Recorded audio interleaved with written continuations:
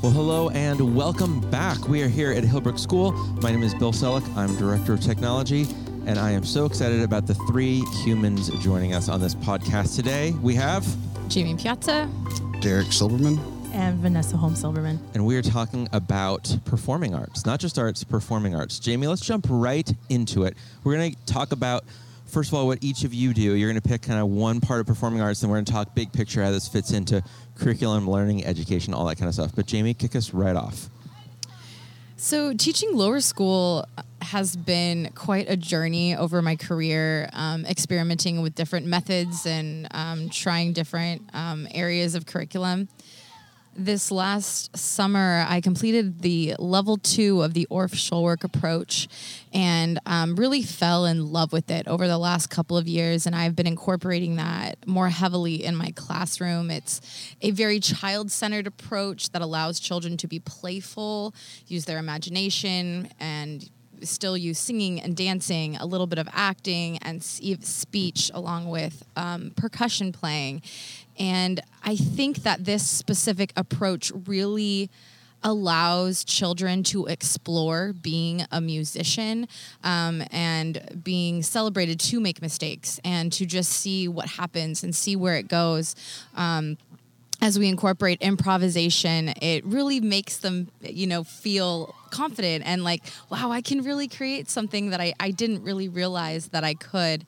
And so I've really been enjoying exploring that with the children in the classroom and have been impressed with how well they're picking up playing xylophones and bass bars and incorporating ostinatos and melodies and singing at the same time. So, well, and one of the things I love about the Orff approach is the ostinato. For those playing at home that aren't professional musicians, that's where you repeat. You pick like the same 10 seconds or 8 measures, and you tend to do that again and again and again. And so you're not spending weeks or even hours learning this really complicated, constantly changing piece of music. It's this one thing that you can basically memorize pretty quickly, right? And that's actually a huge idea of Orff is like you're able to learn it quickly and you're able to have fun with it quickly. There's so many, when you think, like when I think back to university of, being a performance major, it wasn't like that. It wasn't easy. It required a lot of work. And while there is definitely merit in that, I think introducing music to children in a way where they can be successful in a 20-minute lesson even, and we're playing something, and they get to walk out of the room feeling like, wow, I really created something. Well, and for those listening to it, it doesn't sound like a 20-minute, they're 6-year-olds and this isn't music. It sounds like a legit piece of music. Yeah, it sounds absolutely. Really incredible. Yeah. Yeah, I love that so much. Derek, walk us through, we're doing instrumental, right? Yeah, so going into the middle school level with instrumental, the goal often is to try to build on what has already been established in the younger grades. So trying to implement a lot of those core concepts that have been applied of rhythm and time and starting to get into reading, really balancing the rote versus note aspect of music. Nobody can get away with just one side of it. We all have to have some reading, but we have to understand what the reading sounds like. And so starting to incorporate that at the middle school level, still relying on core musicianship skills. Those things that we learn, whether it's singing or playing at the young age, still apply through professional levels. And so trying to incorporate that in the middle school level, we have a very varied program. Our rock band right now has about 20 students in it. Whoa, so we have your rock band has 20 students. Yes. Okay. It means doubling a lot of things that are not usually doubled. It means asking for flexibility on the student side. So we have kids who are singing and playing ukulele. We have lots of guitars. We have multiple basses, multiple drums, kids switching back and forth. In the end, it's always talking about listening. What are you hearing and what are you communicating with everybody else? And that's fundamentally what it all comes down to. It's how we communicate with other people. It's a language that we're all trying to develop and share, and it's a language that works in between genres. Well, in the last episode, Claire and I talked about kind of the classic 4 C's, one of which is communication. She's blown it up. 4 is not enough. She's like at 13. We're looking at 20 C's. But communication, I think, is one that educators often come back to, and one that parents can often name of like, what is the soft skill? What's the skill that, as we think of preparing our students for a world we truly cannot imagine, communication is such a key part. And what you just described around like deeply listening and communicating. When you're in a rock band performing on a stage, if you're not like deeply communicating with someone, everybody knows. You can't not communicate. In music, we don't just teach oral communication. We actually teach more visual communication than most areas. Because when you're in the middle of performing, you can't just stop and go, "Hey, everybody, you messed up." You have to actually like look at the person and make eye contact and try to signal like we're not right there right now. And so there's a lot of different kinds of communication. There's actually a whole set of sign language that musicians have for where's the top of the song, where's the chorus, are we doing this again, is it ending, are we going to a new key? People don't even think about it. It almost should be a class in college for musicians, that the musical hand signs, besides the Kerwin hand signs for solfege that we should all be learning. Well, we'll talk about solfege another time. It's also incredibly interesting that like so much of the nonverbal communication is such a critical part of performance. And if you're not doing that, if you're staring at your music, you're missing all the things happening around you. And that was totally the conversation in our last rock band rehearsal, was you can't just start your job and zone out. Just like you can't start driving your car down the freeway and zone out. Well, I mean, you can't. You can't, yes. Yeah, you totally could, but yeah. And so, yeah, that thing of like we have to listen and pay attention to what we're all doing together, and that if we don't pay attention, it's a train wreck and everything falls apart. Yeah, I love that. I have a very quick story that's hilarious. I played bass in the church band for about 10 years. Drums, bass, guitar, piano, singers, all the things. I was playing bass, and then I think by the time we had our second kid, it was like, I need to just like sit with the family. It can't be me playing bass while my wife's holding like a newborn and another kid. And so we were in the front row, and I did that. I took advantage of the nonverbal communication with Robert, our singer. I would just like, I'd be doing stuff, or like he'd do a thing that repeats, and I'd be like, "What'd you say?" And he has to say it again. But I very much took advantage of the nonverbal communication and like was totally razzing the band that I had played with for 10 years, because we had it all just dialed in.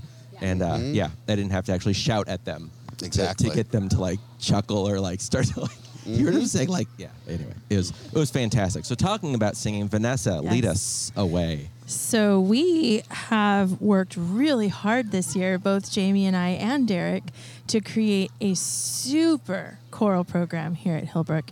Right now we have 4 choirs. Four. Yes. And just to put that into perspective, 3 years ago, there was no choir. Yeah. I remember the first year that we offered choir for 7th and 8th grade, we had what we now call the choir OGs. There were 4 kids that signed up. And I remember thinking, like, as a choral educator, okay, that's not a choir. By the end of the year, that year, we had, I think, 14 or 15 kids that had signed on and seen what we were doing and been like, I need to be a part of that. That's incredible. This year, we have a 2nd through 4th grade choir that Jamie leads that has 25 singers in it. So you see, starting from the bottom, the kids are being really engaged with singing. And then in middle school, we have a 5th and 6th grade choir that Derek and I co-lead that has 15 singers in it. And we have a 7th and 8th grade show choir, which is kind of our premier sort of top group in the school, that has 25 kids in it, that we do a pretty substantial amount of arranging and singing and dancing with that group and traveling around and performing. And then this year, our new high school, the 9th graders, came to me and said, we can't do school without choir. Say that sentence one more time. We That's our can't pull do quote. school without choir. That is it. And so we put together a choir, and they're just they made the commitment to meet at 8 a.m. on a Wednesday morning. I mean, 9th grade, 8 a.m. on a Wednesday morning. It shows you how singing has now become an incredibly important part of our culture here at Hillbrook. And that's a big thing for a couple of reasons, because singers typically don't like to sing early in the mornings, right? Voices That's don't. right. Yeah, Jamie's like, nope, no. And then also our high school doesn't start at 8 a.m., so it's actually coming before school. They actually take a shuttle from the Marchmont campus at 7:30 in the morning to get to choir practice. It's pretty impressive. The sacrifices that the ensembles just in general make in order to be able to do extracurricular things here it's really, I'm very proud of the engagement that all of the singers have and the rock band as well. I would say all the programs, because our 5-6 choir, they give up a regular lunch period to be there and sing. The 2 through 4, they're after school. So at every level, they're making a choice to either be in that ensemble or do something else. And it's really amazing to see how often they make that choice to be here. Getting 5th and 6th graders to remember to be somewhere at lunchtime on a Monday. On a Monday, too. Yeah. And they take full. That's the thing. There's so many reasons, Bill, why I think vocal education is important, like choral education. What I tell the kids all the time is that, do I think I'm raising you as musicians to be a professional musician? I mean, part of my musician heart hopes so, but another part of my musician heart hopes never. But I don't necessarily think, I mean, in 25 years of teaching, I've probably had maybe 3% of all of the students I've ever taught have actually grown up to be adult musicians. What, you mean professionals? Professionals. Yeah, professionals. But do I think that we're raising a generation of CEOs that know how to stand in front of a group of people and comfortably present? Yes. Do I think yes? Or even just appreciation. You just showed me a video of a student from how long ago? Yeah, I was just going to say that, actually. The idea that we might not even be raising people who can stand in front of a group, but we are raising people who then want to go see a show, want to go support a local choral organization by maybe joining, by maybe donating, by being philanthropic because they had this engagement as a young person. I mean, I remember my experiences when I was in like 5th, 6th, 7th, 8th grade. I remember those experiences even now. And they have definitely shaped both how I educate and how I appreciate. So. Well, and I think an important thing to note, and I want to keep going down this path that you just kind of started, if we backtrack just a moment, all of these different choirs, all these extra commitments are in addition to music time that's part of the school day. Yes. So when I was teaching 4th and 5th grade music, choir was only during lunch. You couldn't actually be a part of choir unless you missed an entire lunch for it. And other than that, they just had kind of a generic music appreciation once a week. And this is not that. This is they're getting music throughout the week and doing all these extra things with the lower school music, with the rock band, with the various choirs, which is just incredible. Yeah, and what it does is it does give them that foundation, and then it gives them the teamwork aspect of it, which is huge for me.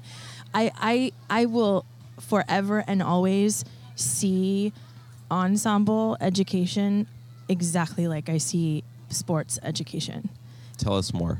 It's for me, as being both a musician and a sports person, I see that teamwork is the only way to make either of those subjects work. And when we treat an ensemble like we treat a sports team, that we all come together, we do this together. We can't have one person missing. I know Tim Downs, the athletic director, and I have had this conversation where both of us dabble in each other's fields.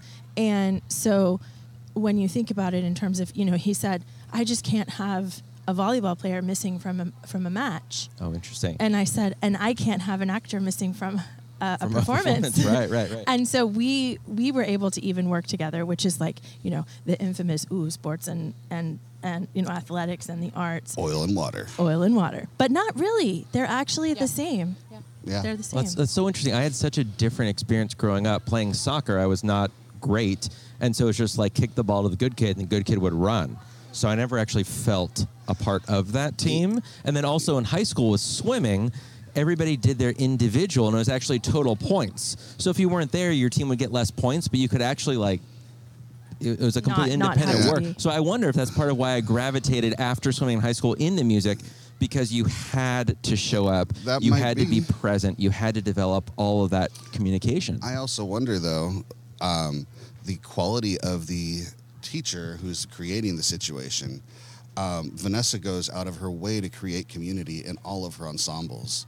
She does activities that are specifically geared towards just making the students comfortable with each other.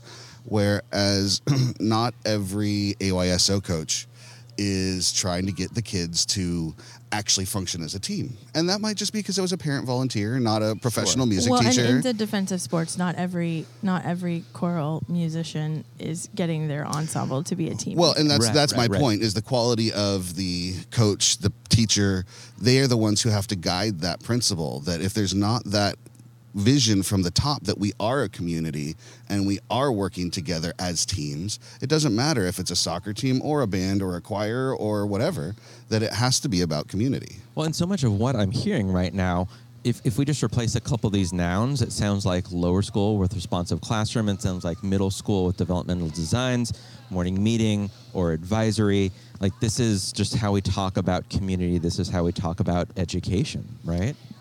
Yeah, and I'm really that word community was on my mind before you said that, Derek. But we've only finished 3 rehearsals of lower school choir so far, but there's 2nd, 3rd, and 4th graders. And if you know anything about our campus, 1st and 2nd grade are on one side of the campus, and 3rd and 4th are on the other side. So a 4th grader really may not know a 2nd grader at all. Sure. And I think the kids are slowly starting to just get used to the fact of we are all doing this thing together, and maybe this is a way for them to have an opportunity to make friends with and understand that you can collaborate with someone that isn't in your grade or the one above or below.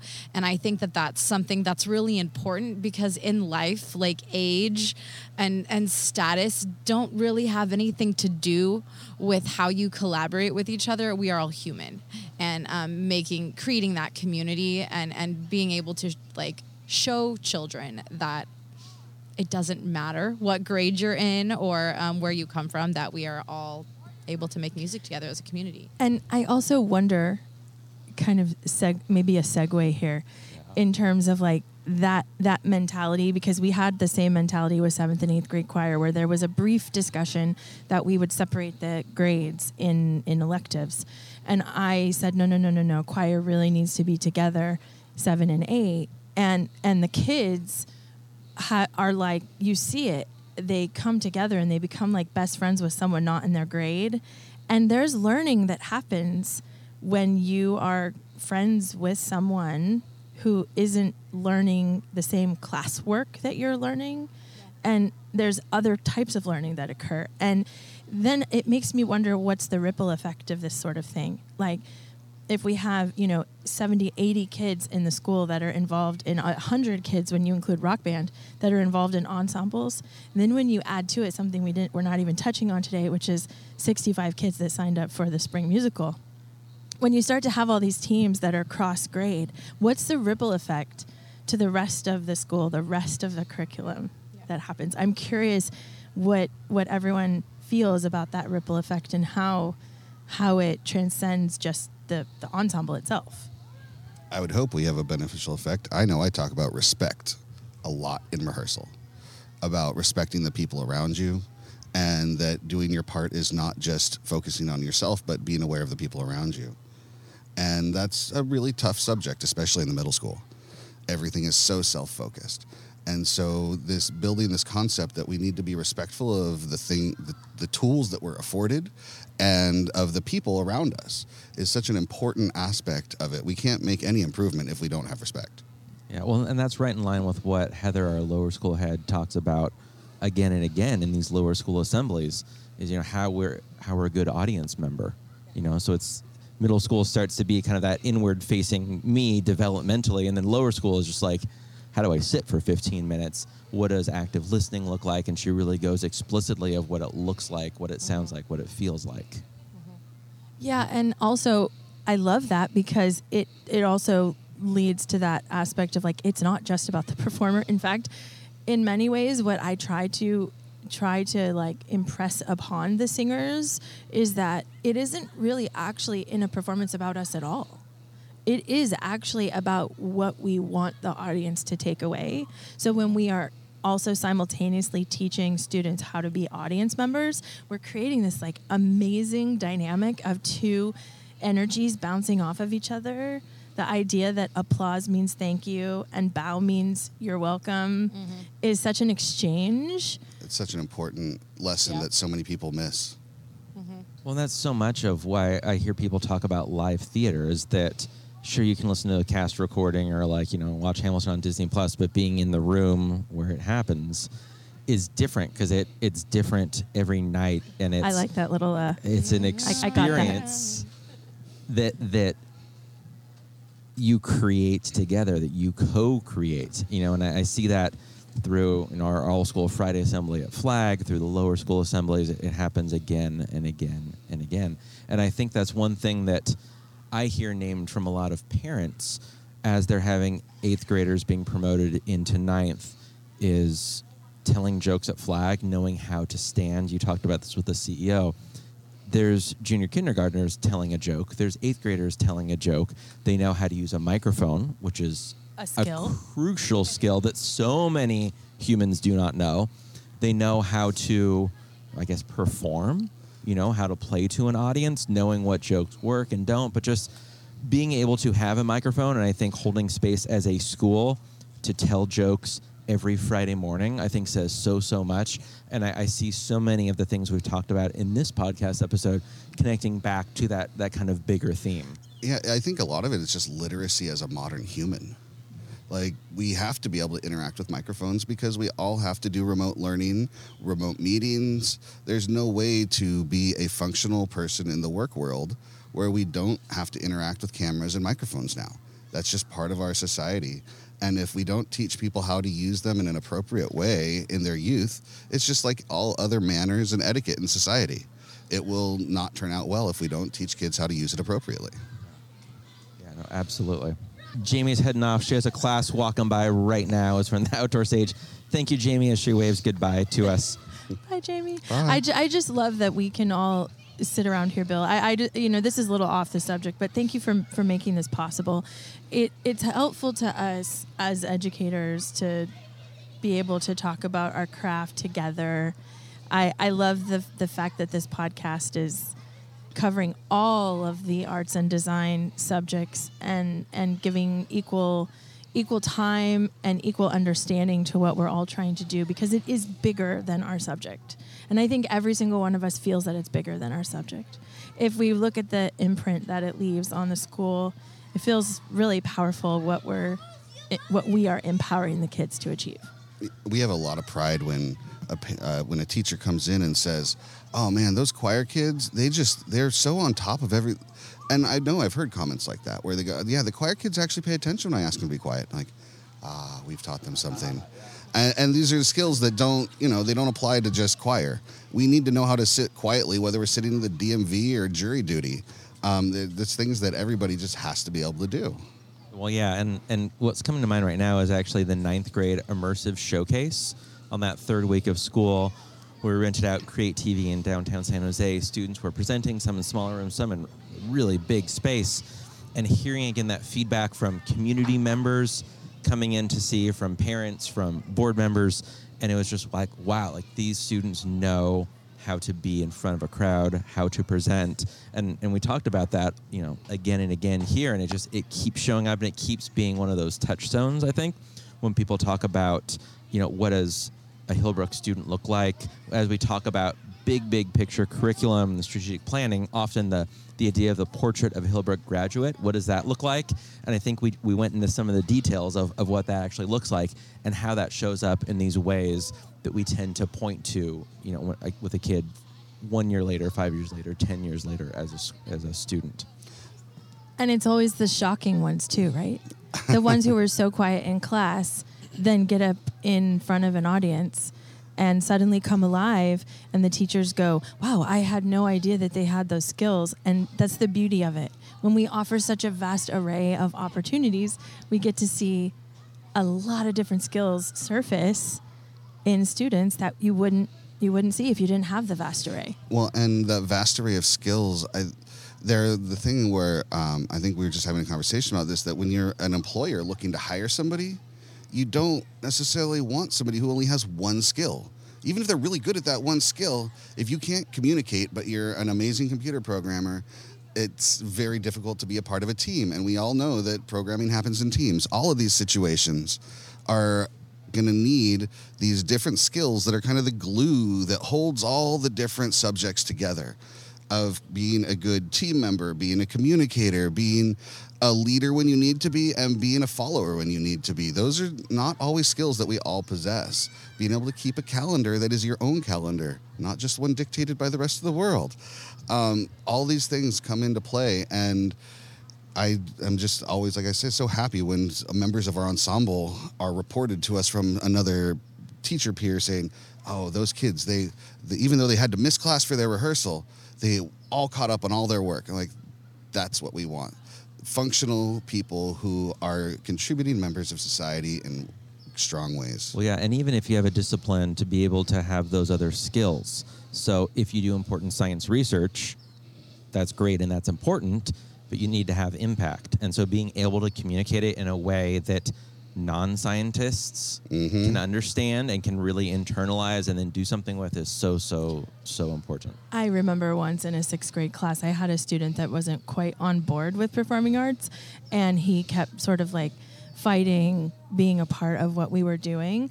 And then one day I said to the class, if you want to be a philanthropist and a wealthy person that gives money to good causes, you have to be able to stand up in front and sell what it is that you want your money to do.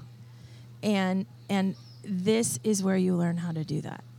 And all of a sudden, the kids were like, you mean if I want to be a lawyer? You mean if I want to be a CEO? You mean if I want to be a doctor? And I was like, yes, we're well-rounding here. I love all of that so much. And we have so many examples that we have shouted out. So if you're listening to this and want to know more, check out some of these examples. I think our YouTube channel might actually be the best place to go to see our weekly Friday morning assemblies called Flag, because there's a flag. Look at 8th grade promotion and hear those students speak, various performances that we've been able to upload to the YouTube channel. Also, all the social media. I heard the kids call them SOMEDs. The social, it has is that a new name now. I'm gonna never say that word again. I'm kidding. No. Derek's like, no, we're at that age now where we don't need to. Yeah. We don't need to use the lingo. But on the Instagram, check that out. You'll be able to see all of this stuff show up. So Vanessa, Derek, thank you so much for joining us on Waving at Jamie's classroom from afar, who had to go run and take her class. And thank you all for listening.